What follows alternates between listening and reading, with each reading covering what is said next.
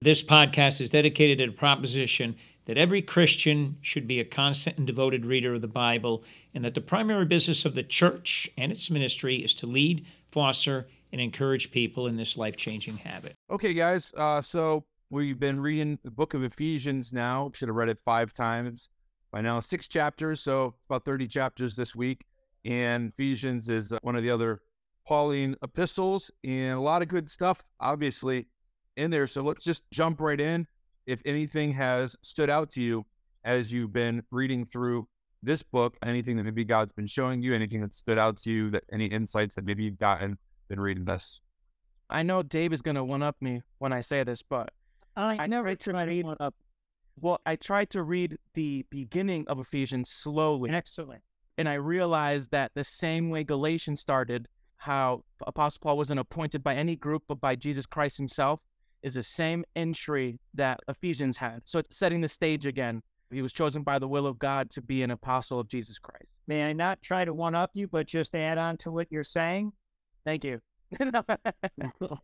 I'm not trying to one up you, but I don't know. And Judah mentioned last week that I like to pick the introduction apart. I felt, well, I have to do this then each time. That we read over that introduction, but there is so much in it. And again, I've done this in the past as a student of this, a little bit different than what we're doing here. So forgive me on that part, but check this out, what Lenny just said. Just in the first 2 verses, this letter from Paul, chosen by the will of God, my book says. Chosen by the will of God. What does that say? You know what it says to me about what we've been talking about? John, you mention it all the time. God's sovereignty and omnipotence. God was the driving force in Paul's life, just as he should be the driving force in our life. That's what that says to me. Chosen by the will of God, not by anybody else. It's not the first time he says this, but that's what's important about the introduction. Let's go further. He says, I am writing to God's holy people in Ephesus who are faithful followers of Jesus Christ. Faithful. Now, Paul doesn't just use words frivolously, and that's why faithful is very important, to me anyway. Of course, Paul opposed Judaism, and that was a religion to him of human attainment, if you will. And Paul was preaching Christianity, which is a religion of divine provision. God will provide for you. Salvation is gotten by faith in God. So when we read that word faithful, it's very important. He's saying faithful followers. That adjective is very important. And then one more thing, again, adding on to what Lenny said. May God our Father, in verse 2, my book says, and the Lord Jesus Christ give you grace and peace. Notice that grace comes first. Paul always does that. Grace is the work of the Father, of our Father God, by which salvation from sin comes. And peace, I don't know, what do you think peace is? For me, it's in my heart. It's a condition in my heart that I've received grace first, and it's done its work. If it hasn't, then I do not have peace. I don't think we can have peace without grace having done its work. That's how I scrutinize the introduction here for Paul. It's so important. He's not just writing. He is saying a lot in here. Okay, Lenny, me and you just took the Yeah, it's bad, Lenny. The piece is almost like, I was going to say, like almost a side effect of the grace.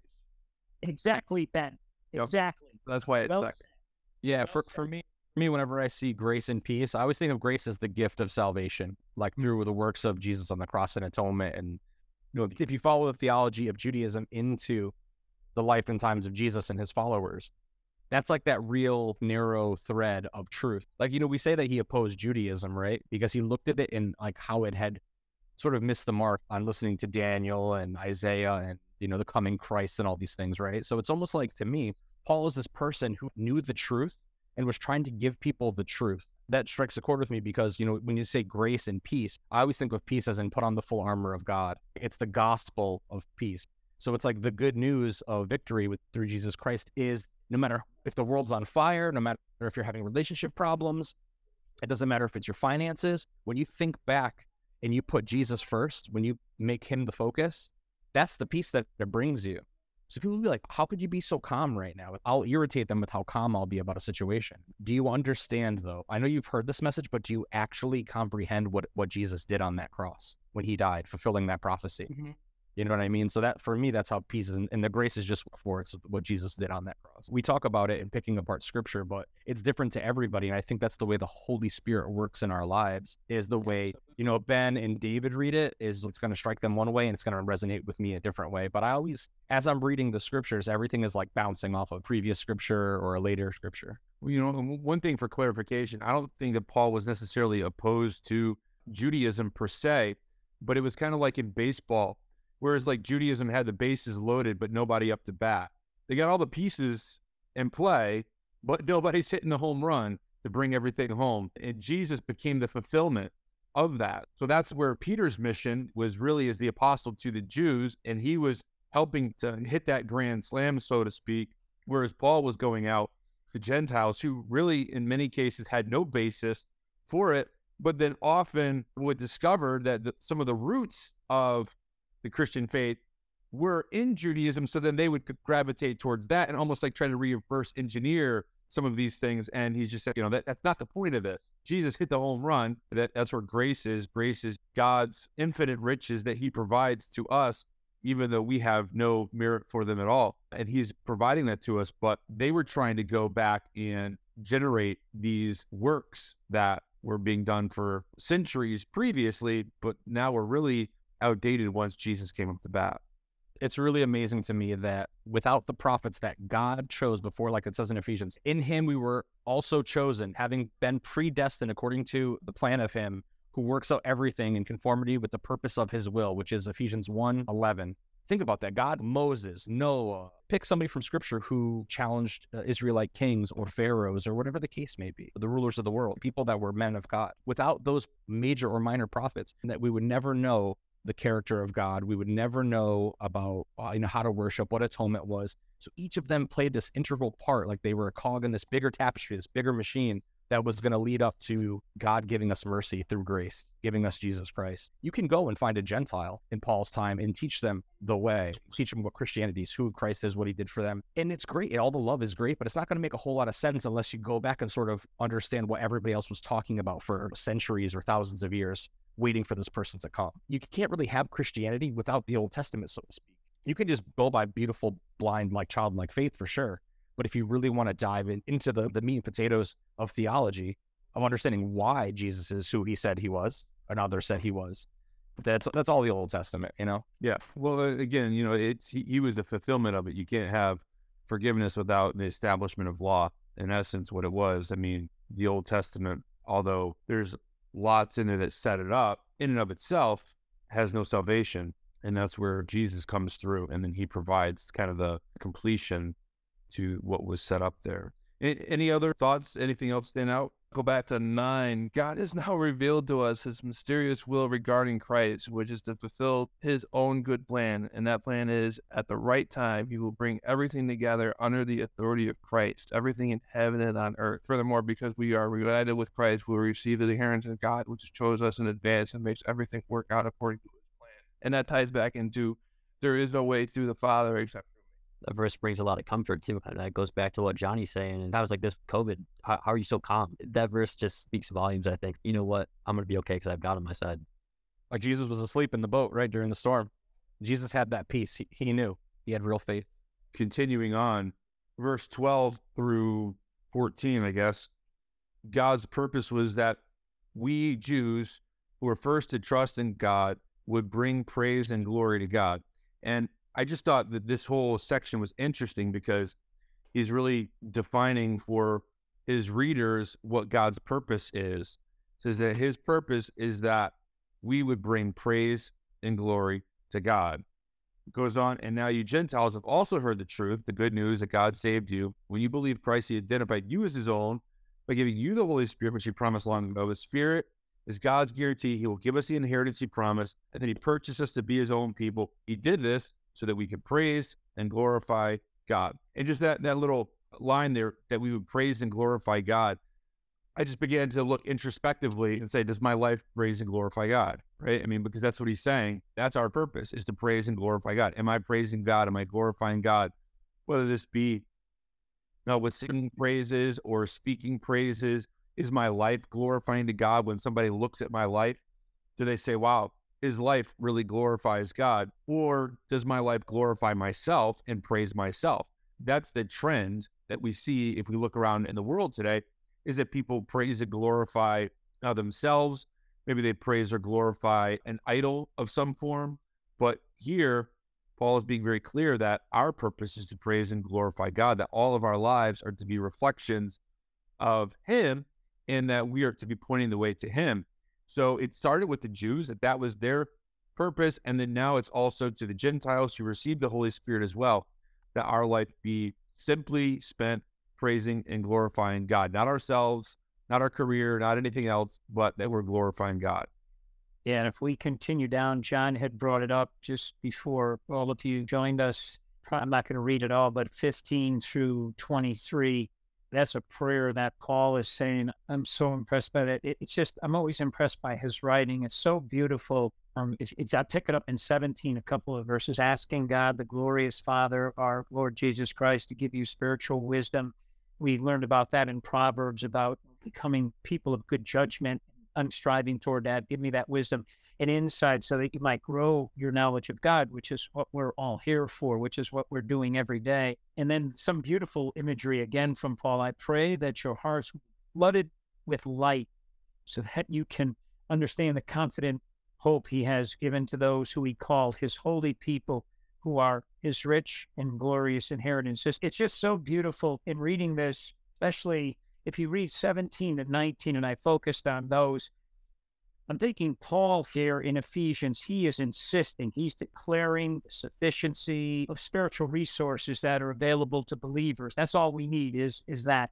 And that goes back to, of course, I thought he was getting down a little bit on Judaism, and I took what you said, Judas. So, not to knock Judaism, because they're maybe got the bases loaded and they just never were able to hit that home run.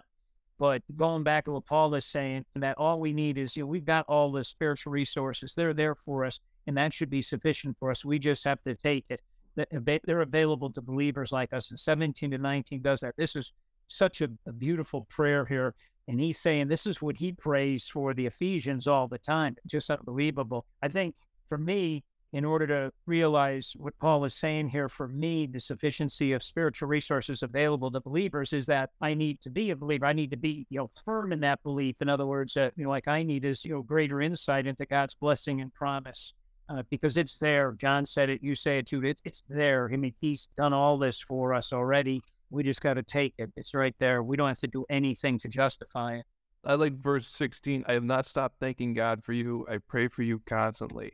If any greeting card company is looking for a good greeting card, it's on the front of the card. That's because it's beautiful. Oh no, I'm just gonna add a little to Ephesians 1, even 20. I always pray this, that the same mighty power that raised Jesus Christ from the dead is seated him in the place of honor of God's right hand in heavenly realms. That mighty power that I try to pray with all the time. And sometimes I might fail. Sometimes I have doubt because I'm human. But that's the best reminder we can have, knowing we can operate in. It's a beautiful thing once we really start to tap into it. Ephesians 2, as for you, you were dead in your transgressions and sins, in which you used to live when you followed the ways of this world and of the ruler of the kingdom of the air, the spirit who is now at work in those who are disobedient. As I was reading this was making me think about after I was saved. It made me think back to my old life, where you're being transformed through grace, through this gift of salvation that God has given you. And you begin to realize that your old self is dead. It's dead and gone. You're made a new creation in Christ. It's not even a fresh start. It's like being born again. Hence, the term born again. You're being born, you're fresh, you're brand new. The parts that really stood out to me in this was we used to be sinners, and some of us still are sinners. None of us are blameless is what Scripture tells us, right? Think about that. You're either following Jesus or you're not following Jesus. And if you're not following Jesus, this is basically saying you're following the world and or the ruler of the kingdom of the air. Which, if you know your scripture, you know that is the Satan, or that's the devil. By following the world, you're essentially following the devil. So you either pick. You're either a lover of the world, you're a lover of yourself, a lover of the devil, or you're a lover of God. You're a lover of Jesus, a follower of Jesus. Now at work in those who are disobedient. You can be disobedient without realizing you're being disobedient. But by pursuing the scripture, by pursuing God, the word of God, and God himself, and Jesus, these things are revealed to you. It's revealed to you how you've been disobedient. And that's what, to me, is what is striking the chord, is that sanctification that you hear about in theology. As you're discovering and growing your relationship with Jesus, you're being informed through the word. oh my gosh, I've been doing that for years.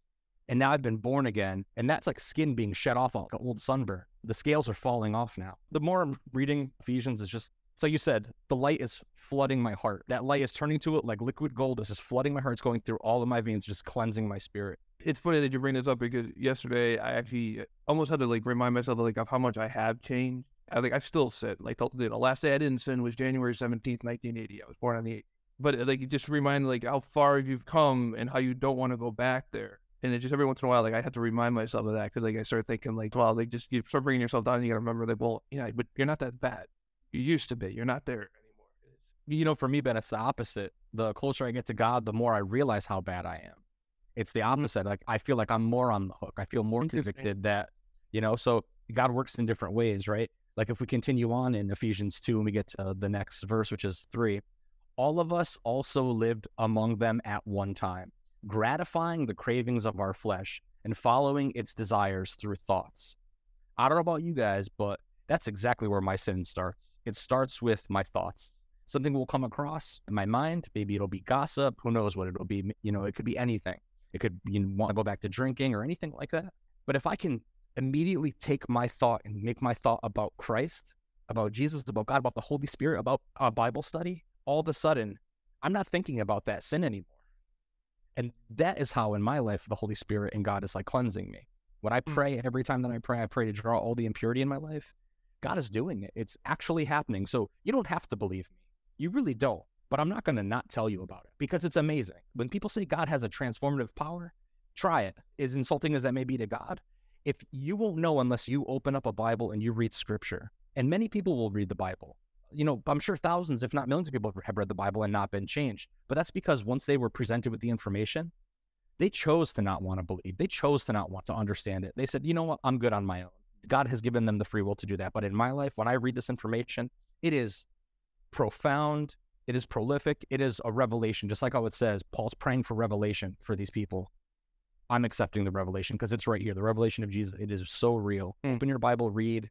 Let God have his way with you. Let Jesus have his way. Let the Holy Spirit transform your life. You were talking about, it lets you know like what bad things you have. Like remember when we were doing Galatians and we were talking about in Galatians 5, before the fruits of the Spirit, they talk about all the bad stuff. And I read through it and I went and said, I've done every single one of these. Yeah, well, yeah, it's true. But it's not all gloom and doom, though. It's not all you're a follower of the world and of Satan and stuff like that. Because when you go on to 4, it says, but because of his great love for us, God, who is rich in mercy, made us alive with Christ, even when we were dead in our transgressions. That's so huge. It's huge because what does it mean to be rich? It means you have an abundance of, you have more than enough. Usually when you have an abundance of something, it's enough for everybody around you. So what this is saying is, like, don't overlook when it says God, who is rich in mercy. If you're merciful to people, it will be shown back to you with that same measure. Be quick to forgive people. Be quick to help the poor. Be quick to take up arms for justice, for the widow, for the orphan. This is like an instruction book. This is like an instruction book for how to be a human.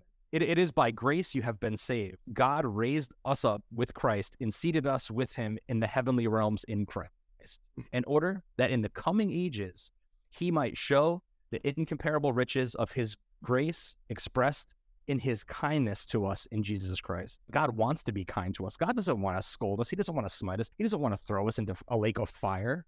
He wants us to have redemption. All throughout this, the interesting thing is showing that we were dead in our sins. And the important aspect of this is that, and we see this throughout scripture, that Jesus died for us while we were sinners.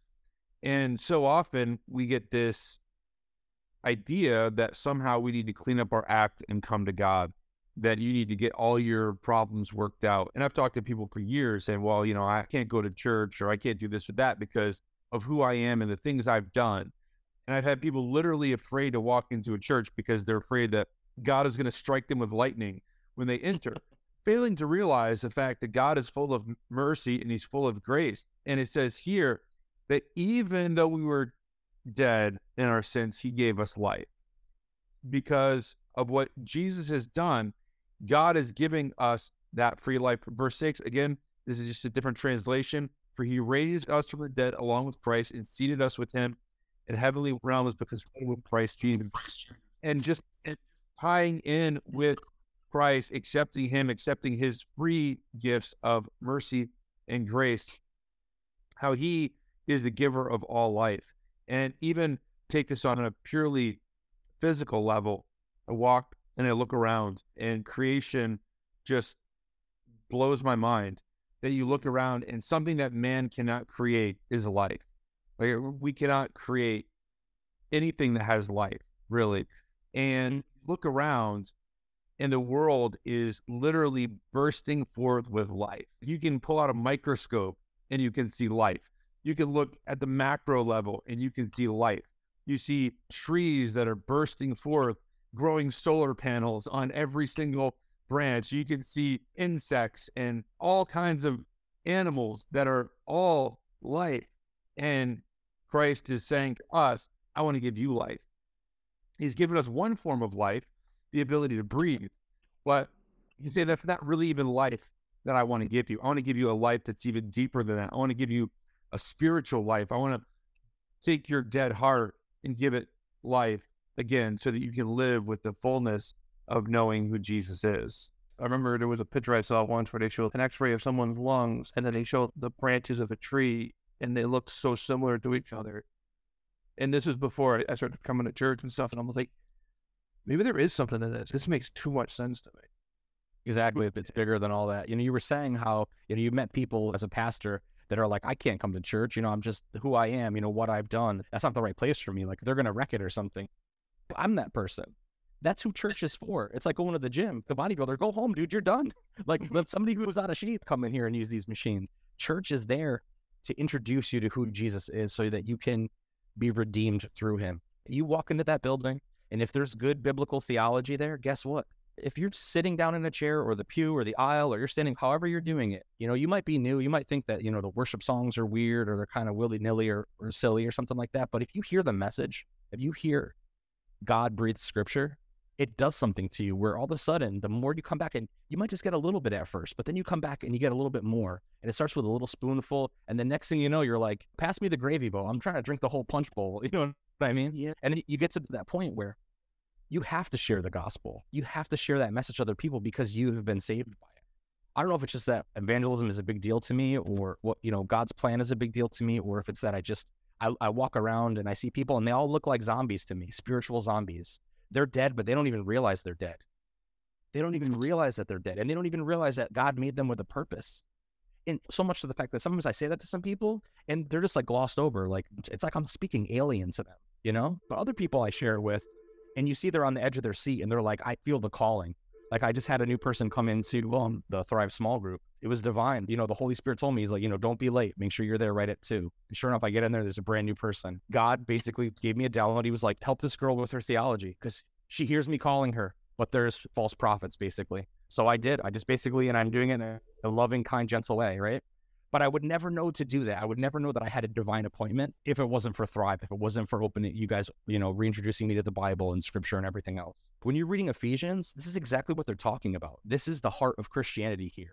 It's Paul, who was formerly a Jew, Saul of Tarsus, who persecuted Christians, who admits that he was the worst kind of sinner against God, being spoken to and experiencing Christ first and foremost, and then just being on fire for it and just going out and doing the will of the Father. Ben, Judah, Dave, Josh, Lenny, we're all called to do that. We're all Saul of Tarsus. When I read this, I just look at your faces and I'm thinking, we're Paul.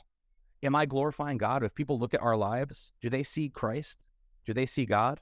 Ask yourself that. Are you being disobedient? Are you serving the world or the devil, or are you following Christ? Just think about that, Ben. You say, you think about your old self. I think about my old self too sometimes. It's easy to go back to that lifestyle. But if we put God first, everything else falls into place. I don't want to simplify it, but these chapters, man, they just sing to me. Because of the grace that God shows, I can't tell you how many times while Judah's preaching or I'm singing where I just begin to cry because I realize how much of a sinner I am or used to be and what God has forgiven me from and brought me through. That's that grace that we keep just trying to hone in on. I remember 3 things from my first time walking into Thrive. And one of those things was something that Lenny said. Lenny went and mentioned that churches were like hospitals for sinners to come, instead of getting physically repaired, you're getting spiritually repaired. You come here to get healed. We're not here to punish you. There's just one more part I wanted to talk about Ephesians. I don't mean to, take up all the airtime, but it's just, I think you can't mention Ephesians 2 without bringing this up. And it says, "For it is by grace that you have been saved through faith, and this is not from yourselves." Like, underline that. This is not from yourselves. It is the gift of God, not by works, so that no one can boast. For we are God's handiwork, created in Christ Jesus to do good works, which God prepared in advance for us to do. God's plan, not our plan. His will be done, not our will be done. So I think, theologically, you can't talk about 2 without bringing that up, that nobody can boast. You're not contributing to anything. I think Dave said it last week. You're not adding to the recipe. God, it's perfect. There's nothing you can add. You're not going to add extra chocolate chips or sprinkles or cherries or whipped cream, none of that. God made it perfect from the beginning. He has his own plan. So we're not saved by what we do. We're saved through what Jesus did. You said a moment ago you didn't want to oversimplify it, but the reality of it is it's simple. And I think we fall into the opposite trap of overcomplicating it. Well, that's what Galatians was about, with more about the laws. Exactly. Right. That we tend to overcomplicate things, and we tend to have Jesus and my good works, or Jesus and how I act and what I say and how I dress and what I listen to and whatever else. And it's just, he's saying, no, you can't take credit for any of it. You can't take credit for it. It's not because you're good. It's not because of anything. You can't take credit for it. Otherwise, boast about it. Yeah. It's Jesus and it's because of Jesus. Right. We don't change ourselves. That's been huge reading Ephesians is I don't change me. God changes me. All I have to do is seek him and I'll find him. If I knock, he's going to open the door. If I ask for him, I will receive him. It says it right there in Matthew chapter 7. Seek and you'll find. Ask and it will be given. Knock and the door will be open. I think it even says in chapter 7 of Matthew, it says, you who are evildoers, who are wrought with iniquity, if you'll even give your children good gifts, you're not going to give them a snake when he asks for a fish. He says, who of you, when they ask for bread, is going to give them a rock? You're actually not God. You're actually not good. You may think you're good, but believe me, you're not. So imagine what God would give to you. And that's what we're seeing here in Ephesians, is Paul telling the Ephesians. It's my understanding, too, Ephesus was a worship capital. It was a very spiritual kind of town or city, historically speaking. It was one of the worship centers, which I thought was really interesting, that he's there in the heart of people that are open-minded to the unseen, the supernatural. It's no surprise to me that it became one of the larger centers of people that became the way, or Christians. It's true, John. It was. And just a quick comment on that, that's a tribute to Paul's teaching that he could overcome all the other religions and faiths they have there. We heard about the problem he had with Demetrius, the silversmith, who was selling little versions of Diana's temple, and Diana herself, the god Artemis, if you will. And his preaching was just incredible. Of course, he did more than preach there. I believe he was a pastor there for a few years too, took time out from his missionary work. I wanted to just go down further in chapter 2, where Paul is talking again about, starting at verse 11. If you read 11 to 22, I'm just going to focus on 15. My book says he did this, getting Jews and Gentiles together is what Paul's talking about. He did this by ending the system of law with his commandments, its regulations. He made peace between the Jews and Gentiles. He, meaning God, did this. Jesus did it by creating in himself one new people from two groups. So, I started thinking about this. This a new people. It isn't. He didn't take Jews and Gentiles and say, okay, I'm going to graft a little from you and a little from you Gentiles. No. He made a completely new people. So it's one. We're all one. It's not, maybe he took two races, if you will, Gentiles and Jews, but it's just an entirely new humanity. And I love the way he puts that there, because for me, in some of the things in my life where I've seen exclusion, or someplace has not been inclusive of everybody, and I've been on that receiving end too, Paul is saying that we're all included. Everybody's included. As a matter of fact, in 16, I could read one more verse. Together as one body, Christ reconciled both groups to God. That covers everybody. By means of his death on the cross, and our hostility toward each other was put to death. In other words, verse 16 to me saying, we as believers, we have access to the power of the resurrection. That's what 16 says to me. For believers, we have power. We have access to that power, the resurrection. For he himself is our peace, who has made the two groups one and has destroyed the barrier. This is my NIV translation, by the way. The two groups one and has destroyed the barrier, the dividing walls of hostility, by setting aside in his flesh the law and its commands and regulations. I grow grapevine on my property here, and it makes me think of Jesus. Is one of his titles is the Prince of Peace. Well, if there's a barrier, if there's division, and he takes down that wall and he unites two things with that peace, with the peace of the gospel, the good news of victory against death and sin by being obedient to the will of the Father. It's like me and my grapevines. I look at my grapevines, it's the beginning of the season, they're growing all wild and out of control. Anywhere they can get sun and an exchange of air and nutriment from the soil, they just grow wild and frivolous all over the place. But when I look at the grapevines, I see the best possible grapevines. I see that if I train them and I prune them in my imagination, and I go and I do that in reality, I know how fruitful the pruning will make the rest of the vines and the direction in which I can curate and tailor them to grow in. I feel like this is what Jesus is doing. He's taking the Gentiles and he's taking the Jews, the Israelites, and he's looking at them and they're just doing their own thing. They're just going all willy-nilly. And he says, what I'm going to do is I'm going to snip here and I'm going to remove this, and I'm going to show you how good you can actually be, how many more seeds you can drop when your grapes hit the ground, how much more fruit you can bear. The imagery of Paul, I mean, he was a poet. He was absolutely like, or maybe it's just God. God is the poet, the grand poet. Or he's definitely was speaking through Paul. John, you're exactly right. And you guys have heard me say this before, from a literary standpoint, being an English major and studying literature for so long in college. This is so beautifully written, even beautifully translated. And we can't underestimate, I try not to underestimate the power of Paul, his gift of communication and all the skills that he has. When we remember, as you alluded to before, John B., Ephesus was a major city. It was a seat of a lot of different religions there. Again, one of the main ones being devotion to the goddess Artemis. I was fortunate enough to visit Ephesus some few years back, and the temple, just even the remains still of the Temple of Artemis, it's incredible. And then to think of how big it was before it, had deteriorated over the years. It's just incredible. And to walk where Paul had spoke there, where he had defended himself against the other silversmiths that Demetrius was trying to organize into a little revolt against him. We have to remember how powerful these words were to be able to convince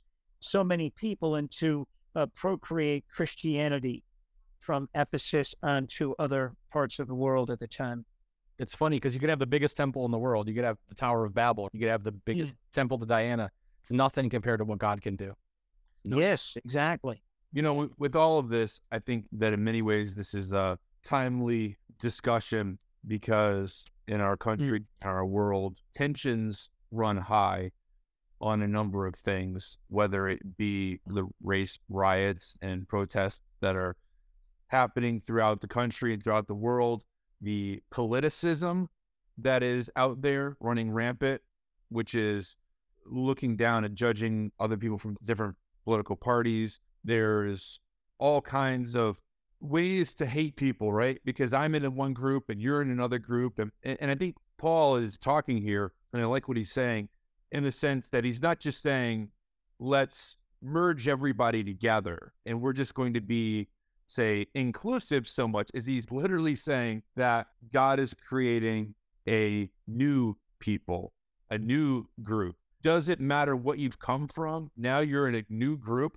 And the way I've always looked at this personally is that when you become a part of this new group, the body of Christ, you leave your old identity at the door. It doesn't mean that we can change the color of our skin or upbringing or our political views necessarily, but that this new group, this new gathering, this new family supersedes any other identity that you may have had previously. And we read in Galatians, and he talks even more about this in Galatians 3:20. He says, there is no longer Jew or Gentile, slave or free, male or female, for you are all one in Christ Jesus. He's saying the same thing here to the Ephesians. He made peace between the Jews and the Gentiles by creating himself one new people from the two groups together as one body. Christ reconciled them to God by means of his death on the cross. And so whatever we may identify ourselves with, all of that is now superseded by being in the family of God. And this is why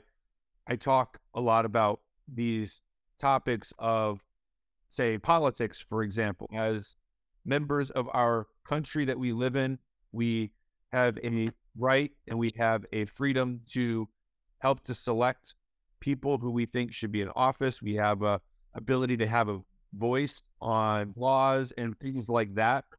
We have an ability to stand for what is right. We also have different races and genders that we all are reflective of. But all of that to me is secondary and not even like a close second. This is like a distant second. Everything else should be framed in the fact that I'm part of God's family. And that is first and foremost who I am, who I identify as, right? Like I identify as a child of God before I identify as anything else in the world.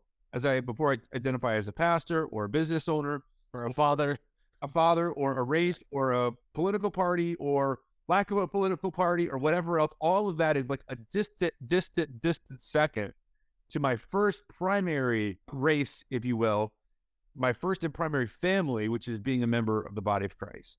Well, it's when I told you I went to that job interview and they asked me what my nationality was, and I went like, American?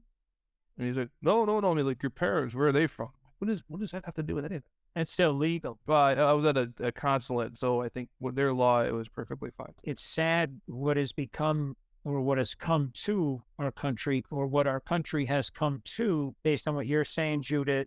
What's the most important thing? This is the family that we belong to first, and everything else is a far, far distant second. Our country was called a melting pot at one time, and we had so many different races and so many different types of people here of all origins, of ethnicities, of color, and we got along pretty good. I don't know what happened. I don't know if it was the last 10 years, maybe it was brewing underneath. I don't know. I'm not a political scientist. I do know that something happened, and we are so at odds with each other down to splitting hairs. It's not just Democrats or Republicans or blacks and whites or rich and poor. We quibble with each other over every little thing, and it is terrible that our country is being torn apart by that. And I'm thinking of that as you're talking about what should be our priority.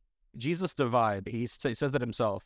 He says, I didn't come to bring peace. I came to bring the sword, to divide. And then the subsequent verses are mother-in-law against daughter-in-law, father against son, mother against daughter. So what he's saying is you either choose truth, you either choose love, you either choose me, the way. No one comes to the Father but through me. You either choose life, eternal life, or you can choose your own path, but it's by your own will that you choose to walk away from truth, that you reject truth, that you reject this new way. If you put God first, if I put God first, think about that.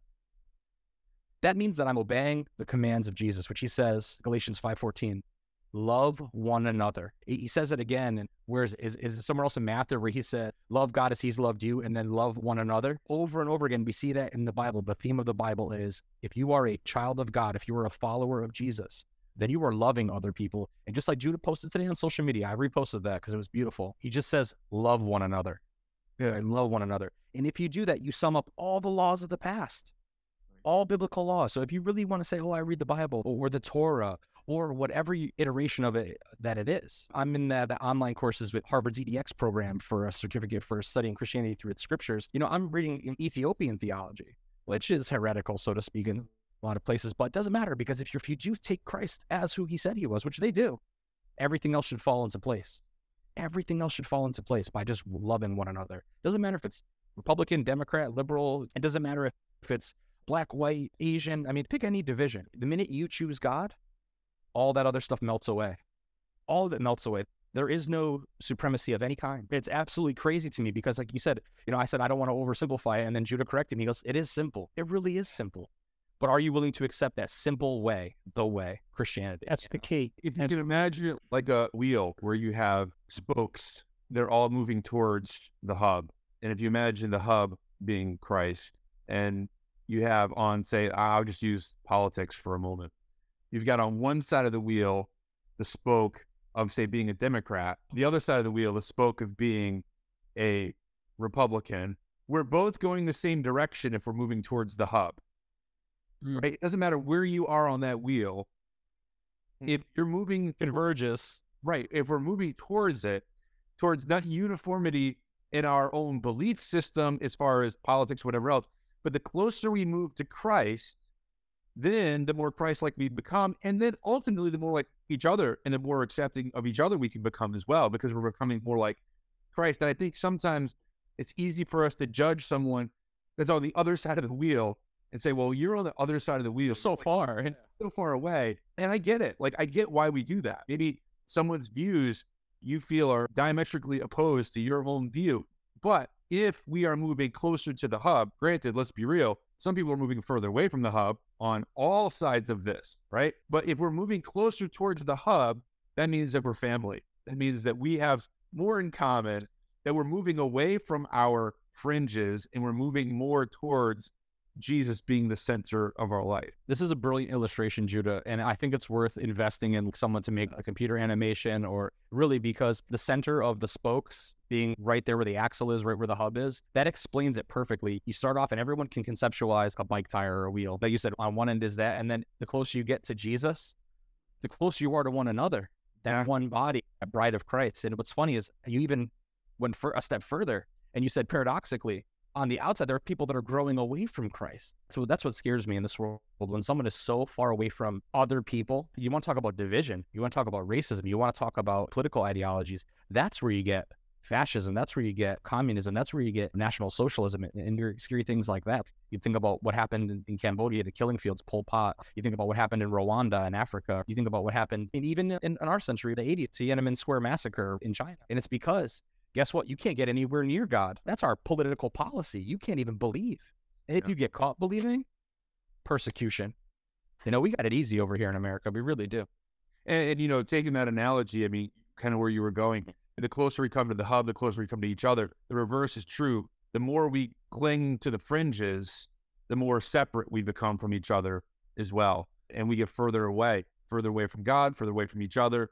And then all this rage, animosity, jealousy, judgmentalism begins to raise its ugly head. You know, politics does have a place in biblical truth, because imagine if we were from China, we were all Chinese, we would eventually be brought to the point where we wouldn't even be able to lawfully follow Jesus or read scripture. They would be burning Bibles, so to speak. So imagine being a Christian in China right now. But on the other hand, you could also argue that if you believe in God, that he's going to take care of you, he's going to provide, and you don't have to worry about any of that. If you do become a martyr, it was part of God's plan. You know, it's interesting because I've been to a communist country before, and being there again, it's like you look at the different spokes of things, and you meet people that are followers of Christ, and the unity that we have immediately is a bonding factor. We've all come to the hub together, and there's immediately that bonding factor. People that you've never met before, people that have a different walk of life, that are brought up in a different culture, different civilization, there is that unifying force. Yeah, I think that's something that we definitely need to probably probe and dig into, you know, a little bit more. So anyhow, let's go ahead and wrap up for today. I think we've successfully got through about a chapter and a half of this book here, and I think it's worth continuing in Ephesians. There's so much in here that I think we did a chapter and a half, but honestly, in many ways, I feel like we skimmed over it. I think there's a lot that we still kind of left behind as we discuss it. So let's continue on reading the book of Ephesians. We'll read it another 5 times this week, and really just seeking God's direction and guidance. And I think on a personal level, asking God, what do you want me to learn from this? How do you want me to change, to shift, to be more like Christ? How do we, as followers of Christ, get more closer to that hub, so to speak, so that we can be that unifying factor in this world rather than the dividing factors? Let's jump in with that a little bit more, and then we'll pick up next week.